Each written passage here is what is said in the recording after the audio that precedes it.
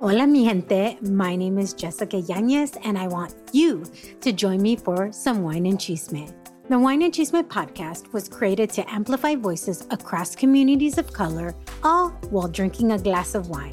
From wine talk, interviews, and recaps of all things pop culture, join me every Wednesday for the Chisme. Please make sure to check out the Wine and Chisme podcast and other amazing podcasts as part of the Latina Podcasters Network. Pili, estoy en aprietos. Llevo ya como 3 días con una pinche canción pegada en la mente. Oh, no. No. Un earworm, ¿verdad? Esas canciones que se te pega y como que no se te va forever y quieres que se te vaya. The worst. Ay, no. Horrible. No, espérate. Es que no quiero que me la diga, porque si me la dices, sé que la voy a tener en la mente forever and ever. No me hagas eso. Pero es que además me recuerda de ti. ¿La canción te acuerda a mí? Yeah. What? ¿Qué canción? Ah, no, que ahora estoy curiosa. ¿Qué canción es? Okay. Ahí te va. Raúl, no. Raúl, no.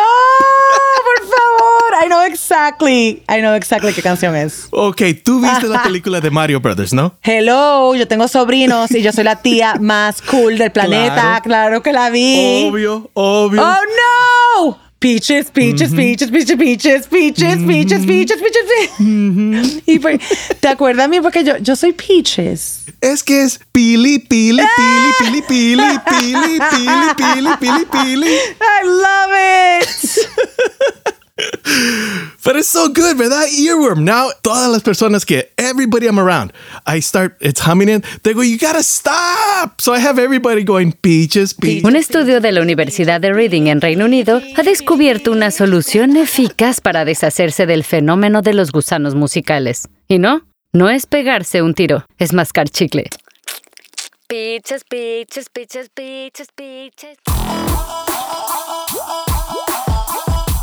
Jack Daniels presenta Pili, Raúl y la música, tu podcast de confianza sobre el estado de la música en español y la gente que la hace posible. Yo soy Pili Montilla. Y yo soy Raúl Campos. El setlist de hoy. Un cantautor es un fenómeno extraño y especial, porque no existe una receta ni una fórmula para crearlo. Convertirse en cantautor es un viaje personal hacia la música y hacia el corazón. Es no solo descubrir la habilidad para tocar un instrumento, ¿verdad? O para cantar, sino descubrir que en tu corazón hay cosas que decir, que en tu alma hay cosas que expresar, que tu alma consigue enlazar ideas sencillas y profundas de forma poética y musicales. Sí, es una habilidad con sensibilidad, es un mundo interno rico, prolífico, que encuentra su camino a través de la música. Así mismo es. Y hoy estamos con uno de esos fenómenos extraños que la música nos regala. Estamos con Marco Mares, un cantautor que descubrió que la música era su forma de comunicarse cuando se enamoró. Tuve 1000 bandas, pero nunca había escrito. Realmente hasta que me enamoré fue que tenía esta necesidad de hacer un regalo a la que era entonces mi novia. Sí. Y no sabía qué darle. Ella vivía lejos, vivía en otro estado, en México. Entonces fue como que ¿qué le doy? ¿Qué le mando? Pues le escribí canciones, le subí a Spotify y vámonos. Su música es una mezcla de pop y R&B mexicano que es de otro mundo. Un homenaje al amor en tiempos de Instagram, direct messages, screenshots, videollamadas. Yep. Y cuando yo hice el disco, es una especie de nota de voz que nunca envías. Lo que dice la nota de voz es básicamente la historia de una relación complicada / tóxica que le llaman hoy en día. Por ahí va el disco, de hecho. O sea, como que yo quería hacer como una especie de archivo histórico donde pudiéramos voltear en 10, 20 años y decir, ok, así se quería, así te relacionabas en el amor en el 2023. Creo que en algún momento será vintage eso, entonces va a estar cool. Pero por ahora es super hot. Marco Mares es un tipo sensible y elocuente que se sentó con nosotros y nos dejó ver su lado más humano y vulnerable. Fue una conversación sustanciosa y profunda que tuvimos, de hecho, en los estudios de nuestros amigos de Criteria Entertainment. Así que gracias a Diana, a Guillo y a Juanito de Criteria por prestarnos sus oficinas para hacer esta gran entrevista con Marco Mares. Y por supuesto también gracias al equipo de Rebelión, Sebastián Cris incluido, porque ellos son los que representan a Marco Mares en Los Ángeles. So thank you guys, al equipazo de Criteria y al de Rebelión. Así que clávense sus audífonos en modo noise canceling y acompáñenos a conocer más sobre la vida y la música de Marco Mares. En Pili, Raúl y la música, presentado por Jack Daniels. ¡Salud! Bueno, con nosotros hoy es, de acuerdo a Forbes, un artista que ha desdibujado el arte de la música. ¡Wow! ¡Wow! ¿Verdad? Esa descripción. Poesía. ¿Viste? Eso fue. Con nosotros está Marco Mares, un artista que llevamos mucho tiempo ya como viendo en crecimiento, que nuestro amigo Sebastián Cris nos había mencionado que he's like obsessed with you. So, si Sebastián está obsessed con un artista, tenemos que saber entonces quién es el artista. Y por fin se nos dio. Y lo mejor es que estamos todos en vivo y a todo color en Los Ángeles. Sí, muchas gracias por la invitación. Estoy feliz de estar acá con ustedes. Qué lindo Sebastián, que ha vendido bien el proyecto. Oye, Marco, desde chamaquito, te ha encantado la música. Tengo entendido que a los 3 años estabas tocando la batería o los tambores, sí, ¿verdad? Sí. La percusión. Pero no fue hasta casi solamente unos 10 años atrás que comenzaste a escribir. ¿Por qué el atraso? El atraso, fíjate que no sé, siento que desde muy chiquito la música siempre estuvo presente. En mi casa todos cantan, yo siempre toqué la batería, estuve en el teatro muchos años, hice de todo, tuve 1000 bandas, pero nunca había escrito. Realmente hasta que me enamoré, fue que tenía esta necesidad de hacer un regalo a la que era entonces mi novia. Sí. Y no sabía qué darle, ella vivía lejos, vivía en otro estado, en México. Entonces fue como que, ¿qué le doy? ¿Qué le mando? Pues le escribí canciones, le subí a Spotify y vámonos. Así qué reto de historia. Sí. ¿Le estás pagando regalías? Sí, claro que sí. Ay, no, sí, pero así fue. Realmente siempre fue por el amor.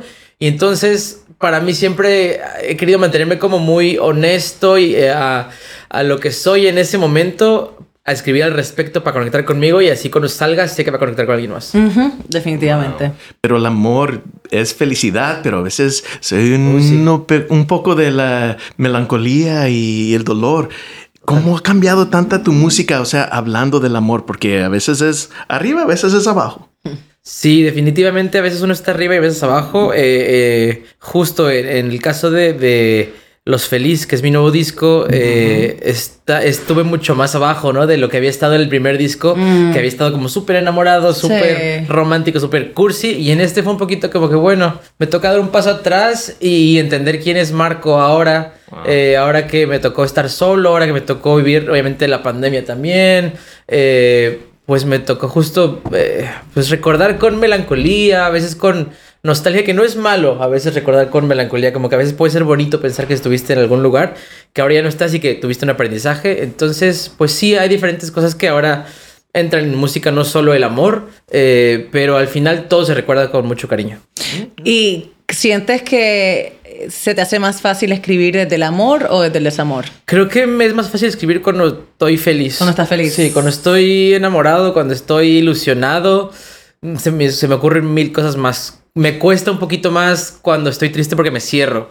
Yo soy libre, entonces yo no le hablo a nadie. Yo soy súper sentido y prefiero no decir nada. Yo no me gusta el conflicto y entrar así de que no, pero tú, prefiero quedarme callado. Entonces cuando escribo más, definitivamente cuando estoy, pues sí, contento. Sí. Enamorado. ¿Cómo te sientes con este como auge? Como que ya de repente eres un hombre conocido, la gente te respeta, te adora, van a tus conciertos, los llenas. ¿Cómo se está sintiendo eso de la fama y cómo está afectando tu personalidad? Wow, pues yo creo que siempre he tenido muy claro que hay que tener los pies en la tierra y que hay que disfrutar el día a día.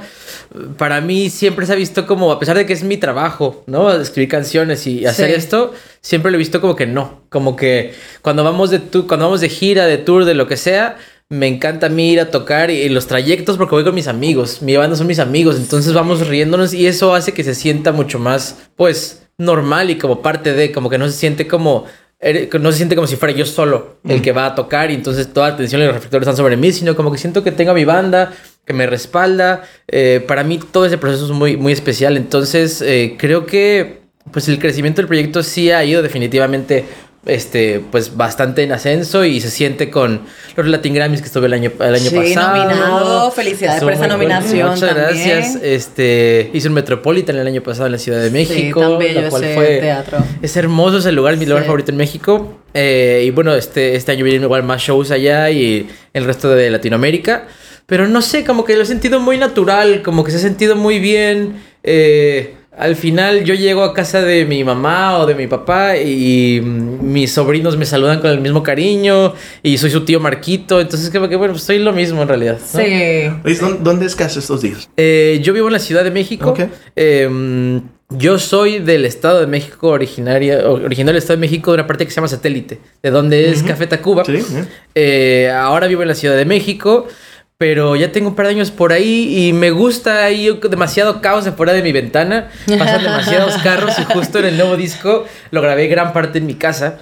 Y se escucha. Si te pones a... Todo. Colchones.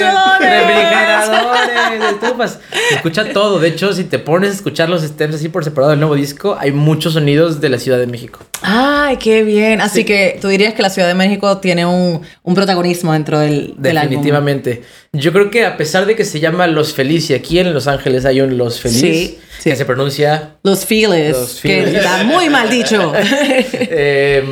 Pero en español es Los Feliz. Claro, Los Feliz. Yo creo que la Ciudad de México tuvo gran parte que ver, definitivamente porque ahí vivo y ahí fue donde viví toda esta historia que estoy contando un poco ahí en el disco. La Ciudad de México, como muchos saben, es mi ciudad favorita. ¿Ah, sí? Uf, sí. Yo me mudaría. ¿Y por qué no? Puede que sí, fíjate, puede que pase. Sí, porque ya mero se mudaba a DF, a CDMX. Siempre lo digo, me voy a mudar. Pero también yo siempre he hablado, o sea, me dicen, ok, si hay otra ciudad a lo mejor, además de Los Ángeles, ¿cuál sería? Y antes era Seattle, pero ahora con todos los cambios y la energía de la Ciudad de México, no, tiene que ser CDMX. Bueno, ahorita la Ciudad de México definitivamente está viviendo un momento en el que está llegando mucha gente de afuera. Sí. Por bien o por mal, ¿no? Sí, pero es una vibra súper buena, o sea... Sí, para mí no hay dos ciudades como la Ciudad de México. No. Tu primera banda, a ver si digo el nombre bien, Sensánima. ¡Hala! Era como más punk rock, pero tú en verdad tu sonido se inclina más a lo que es lo romántico, el R&B. Tienes mucha bachata también, mucha influencia bachatera. Sí.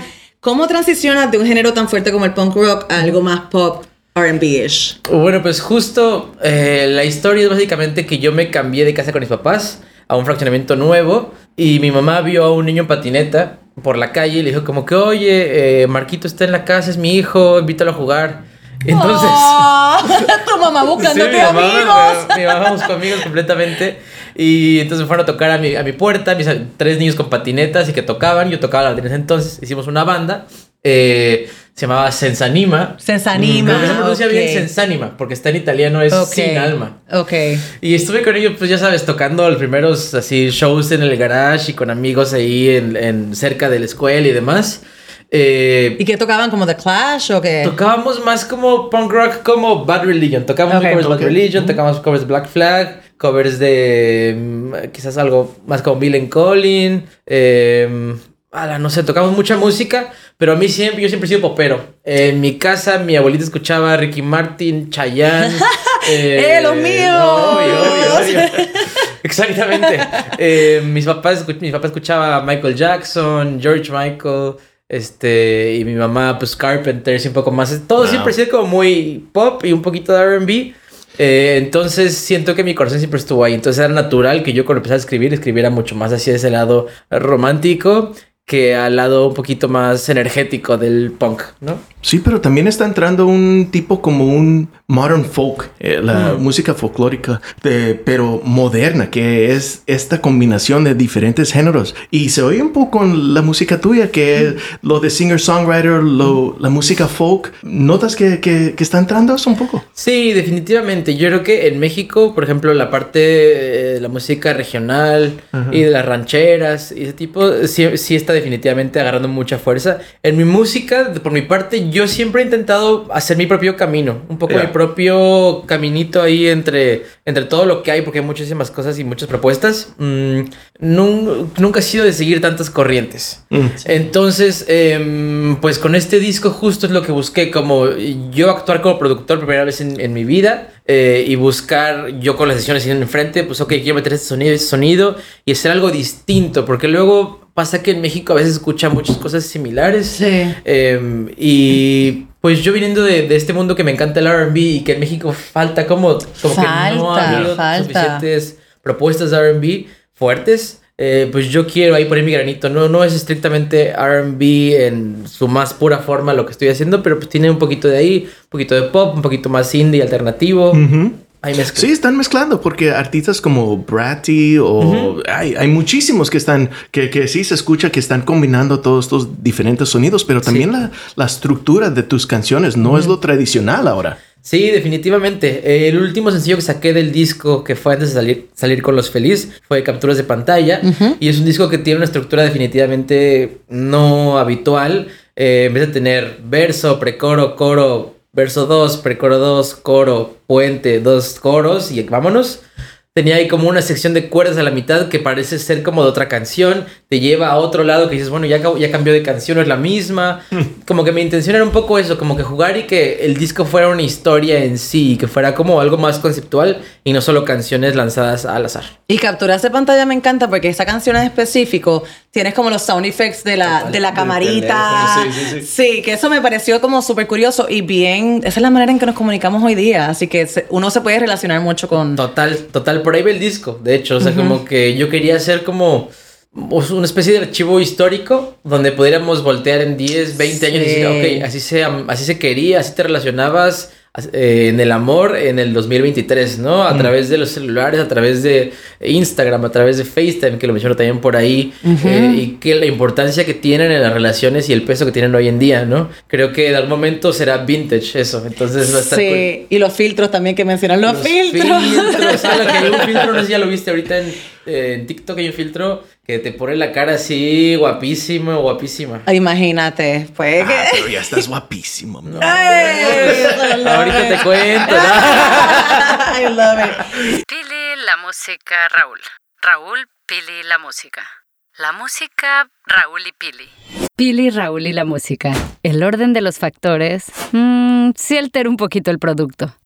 Pues hablando de R&B y la manera en que tú le das tu propio twist, y como mencionamos anteriormente a Sebastián Cris, él es muy amigo y anoche lo texté y le dije, voy a entrevistar a Marco.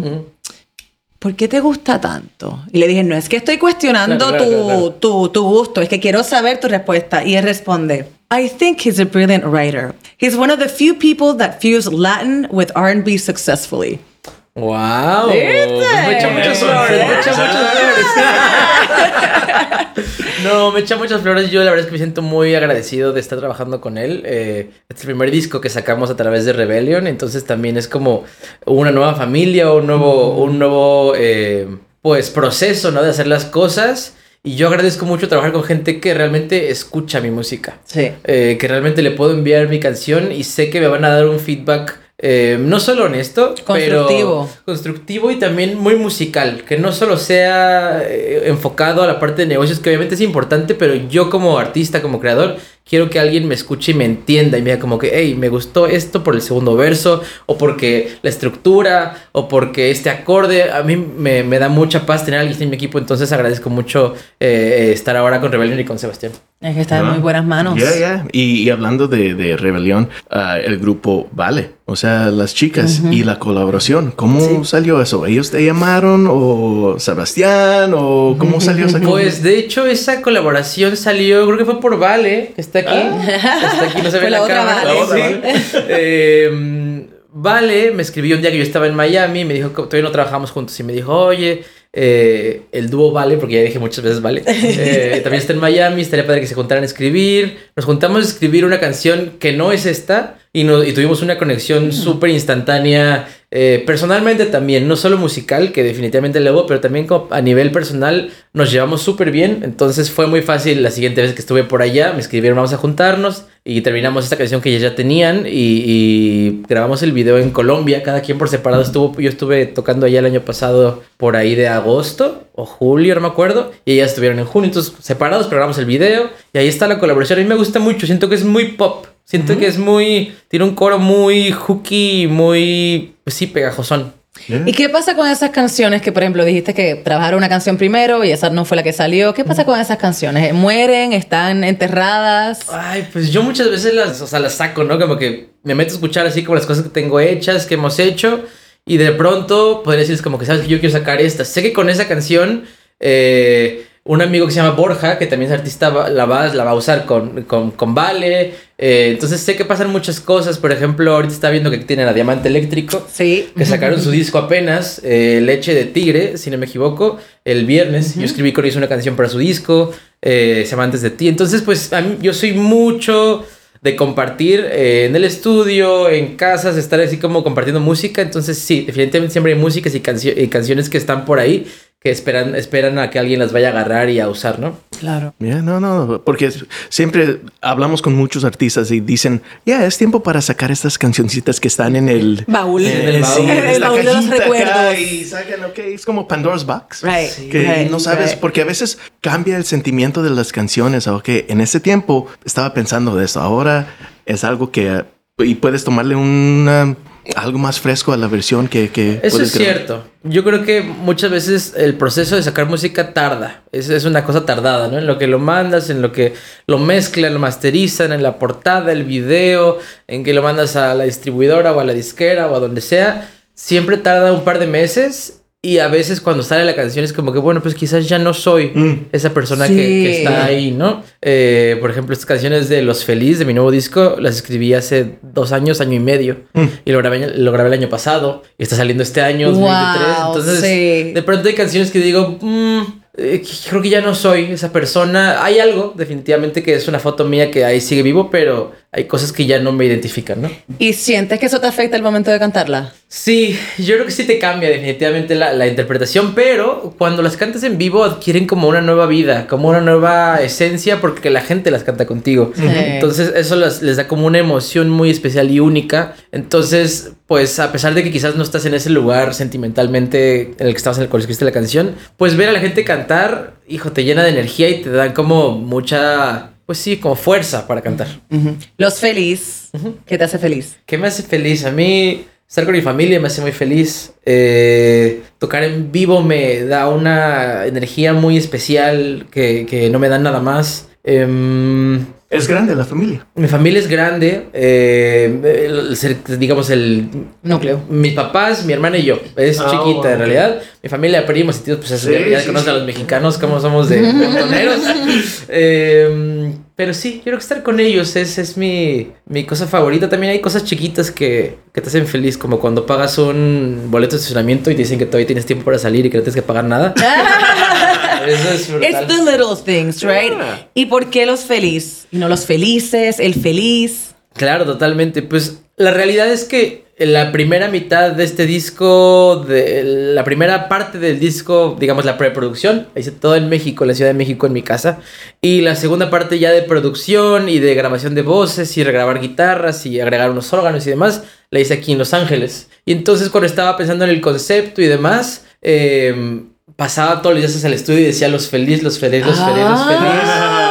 Y o sea, qué raro que diga los feliz y no el feliz, que sería bien dicho como en español, como en singular, y en plural, los felices. Y entonces como que decía, me suena como si fuera una especie de una pareja ideal, una pareja utópica que siempre son felices, que siempre están de buenas, que siempre la pasan bien. Y cuando yo hice el disco, les platico muy rápido, es una especie de nota de voz que nunca envías. Empieza con el sonido de WhatsApp cuando vas a mandar una nota de voz, ¡ping! Y empiezas a cantar, ¿no? Hasta que llega el final del disco y no mandas esa nota de voz. Lo que dice la nota de voz es básicamente la historia de una relación complicada / tóxica que le llaman hoy en día. Una relación que en la que estás muy clavado, estás muy enamorado y de repente te das cuenta que la otra persona no está en ese mismo lugar y como que te decepcionas. Y como duele. Como duele. Y entonces cuando vas a decirle a esa persona, ¿sabes qué? Ya no puedo estar aquí, sé que tú y yo quedamos muy bien y nos vemos muy bien, pero no nos vamos a hacer bien a la larga, te arrepientes y no le envías. ¿A qué? Entonces regreso a lo de los feliz.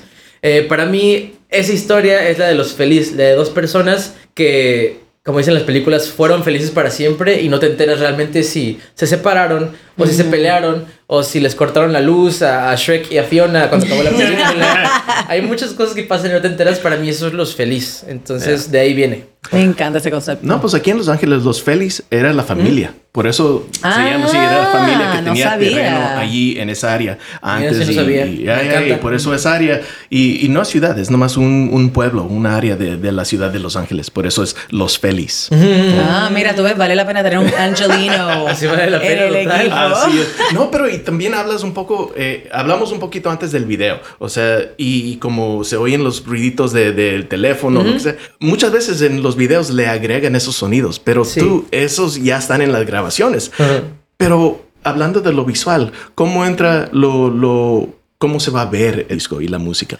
Pues mira, yo creo que la parte de los efectos de sonido del celular eran muy importantes para mí porque el disco, hay 3 palabras que definen la esencia del disco, que sería tecnología, definitivamente, porque estamos en esta relación a través del celular, loop, porque como les decía, es una nota de voz que no envías. Y cuando no das un mensaje, cuando no mandas un mensaje, ¿qué va a pasar? Vas a regresar al mismo lugar. Porque nunca vas a decir lo que realmente piensas. Entonces para mí el disco es así, una especie de círculo vicioso del que nunca sales. Y la tercera palabra, nostalgia, como les decía, no necesariamente que sea malo o triste, ni tampoco feliz, sino que lo recuerdo así como con cariño, como que qué melancolía cuando estaba ahí, ¿no? Entonces era importante para mí incluir estos soniditos. Y en la parte visual, que siento que cuentan también una historia de los sonidos, ¿no? Cuando lo escuchas es como que inmediatamente te imaginas, te detona una imagen de tu vida cuando no tienes pila, o cuando tomas una captura de pantalla, o cuando vas a mandar una nota de voz, o lo que sea. Siempre siento que te detonan ciertas imágenes en tu vida cuando escuchas esos sonidos. Entonces por eso para mí era importante meter sonidos, agarrar mi voz y picharla para arriba y que fueran como varias voces. Siento que es un disco minimalista, pero tiene ahí un trabajo bastante pensado en cuanto a producción.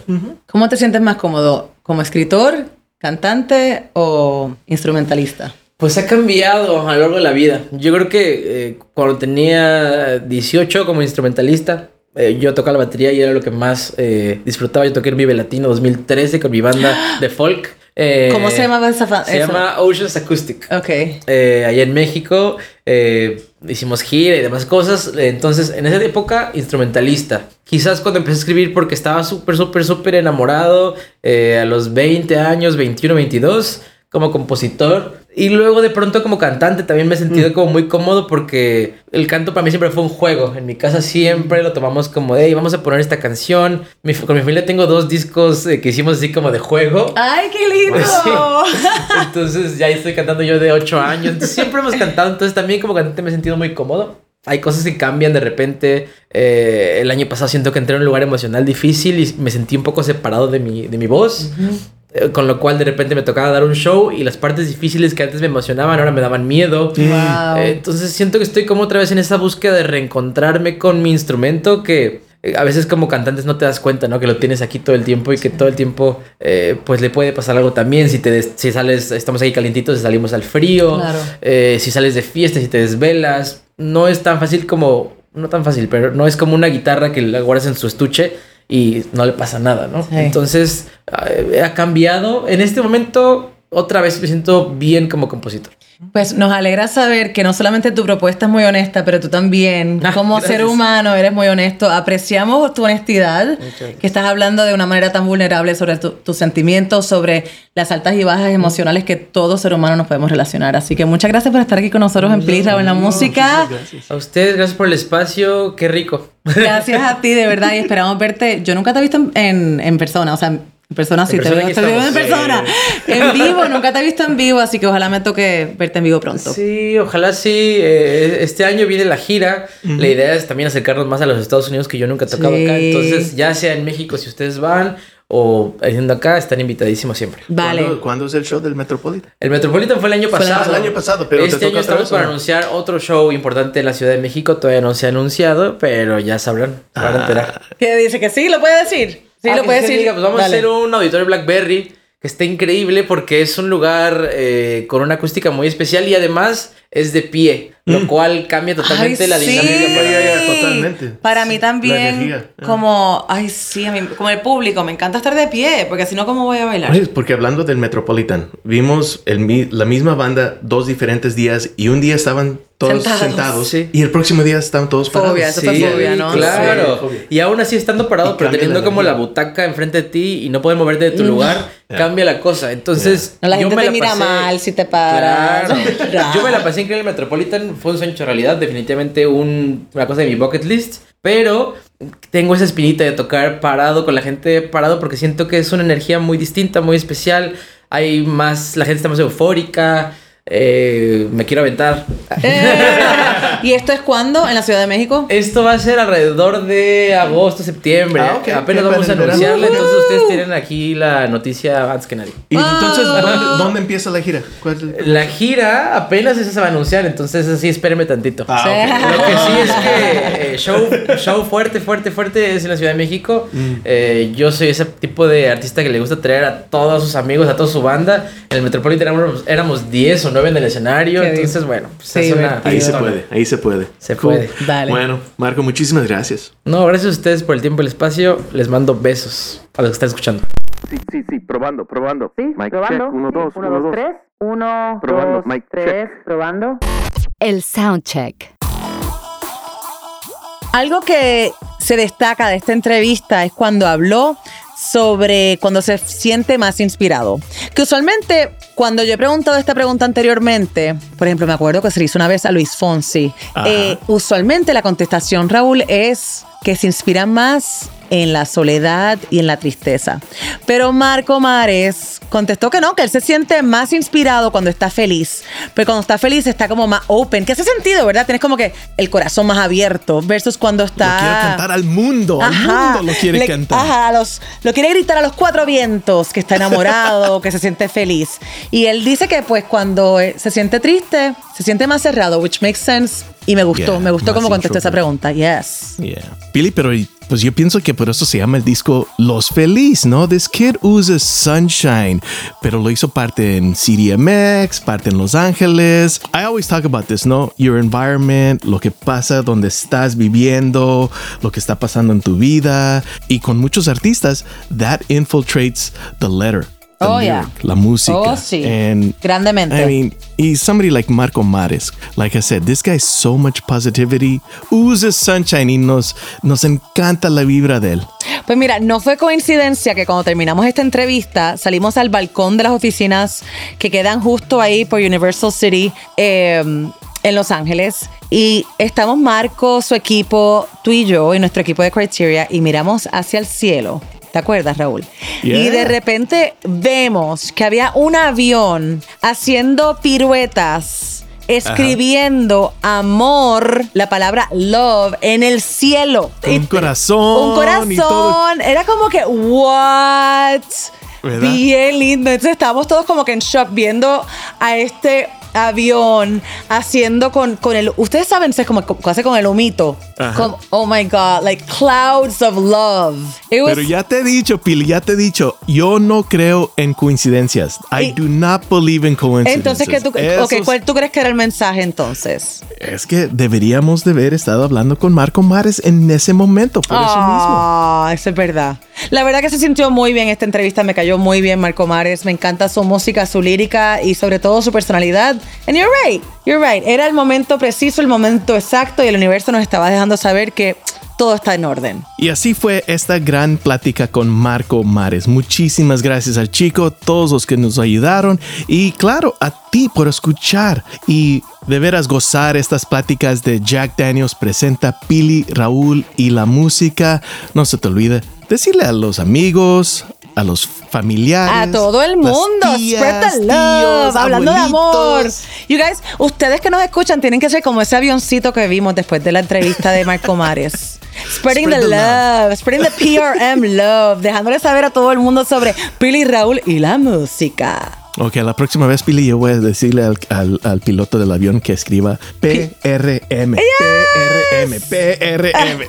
By the way, los exhortamos a que vayan a nuestro Instagram y además de seguirnos, vean las fotos que vamos a poner también sobre esa plática tan bonita y tan especial que tuvimos con Marco Mares y el avioncito escribiendo palabras de amor. Love it. Ok, Pili, gracias. Chao. Bye. Jack Daniels presentó Pili, Raúl y la música, una producción colaborativa de Rainbow Lobster. Idea original Pili y Raúl. Management Criteria Entertainment. Escrito por Marcel Raskin. Dirección creativa El Pana Rechedera. Diseño de audio Alex Funk. Locución Marley Figueroa.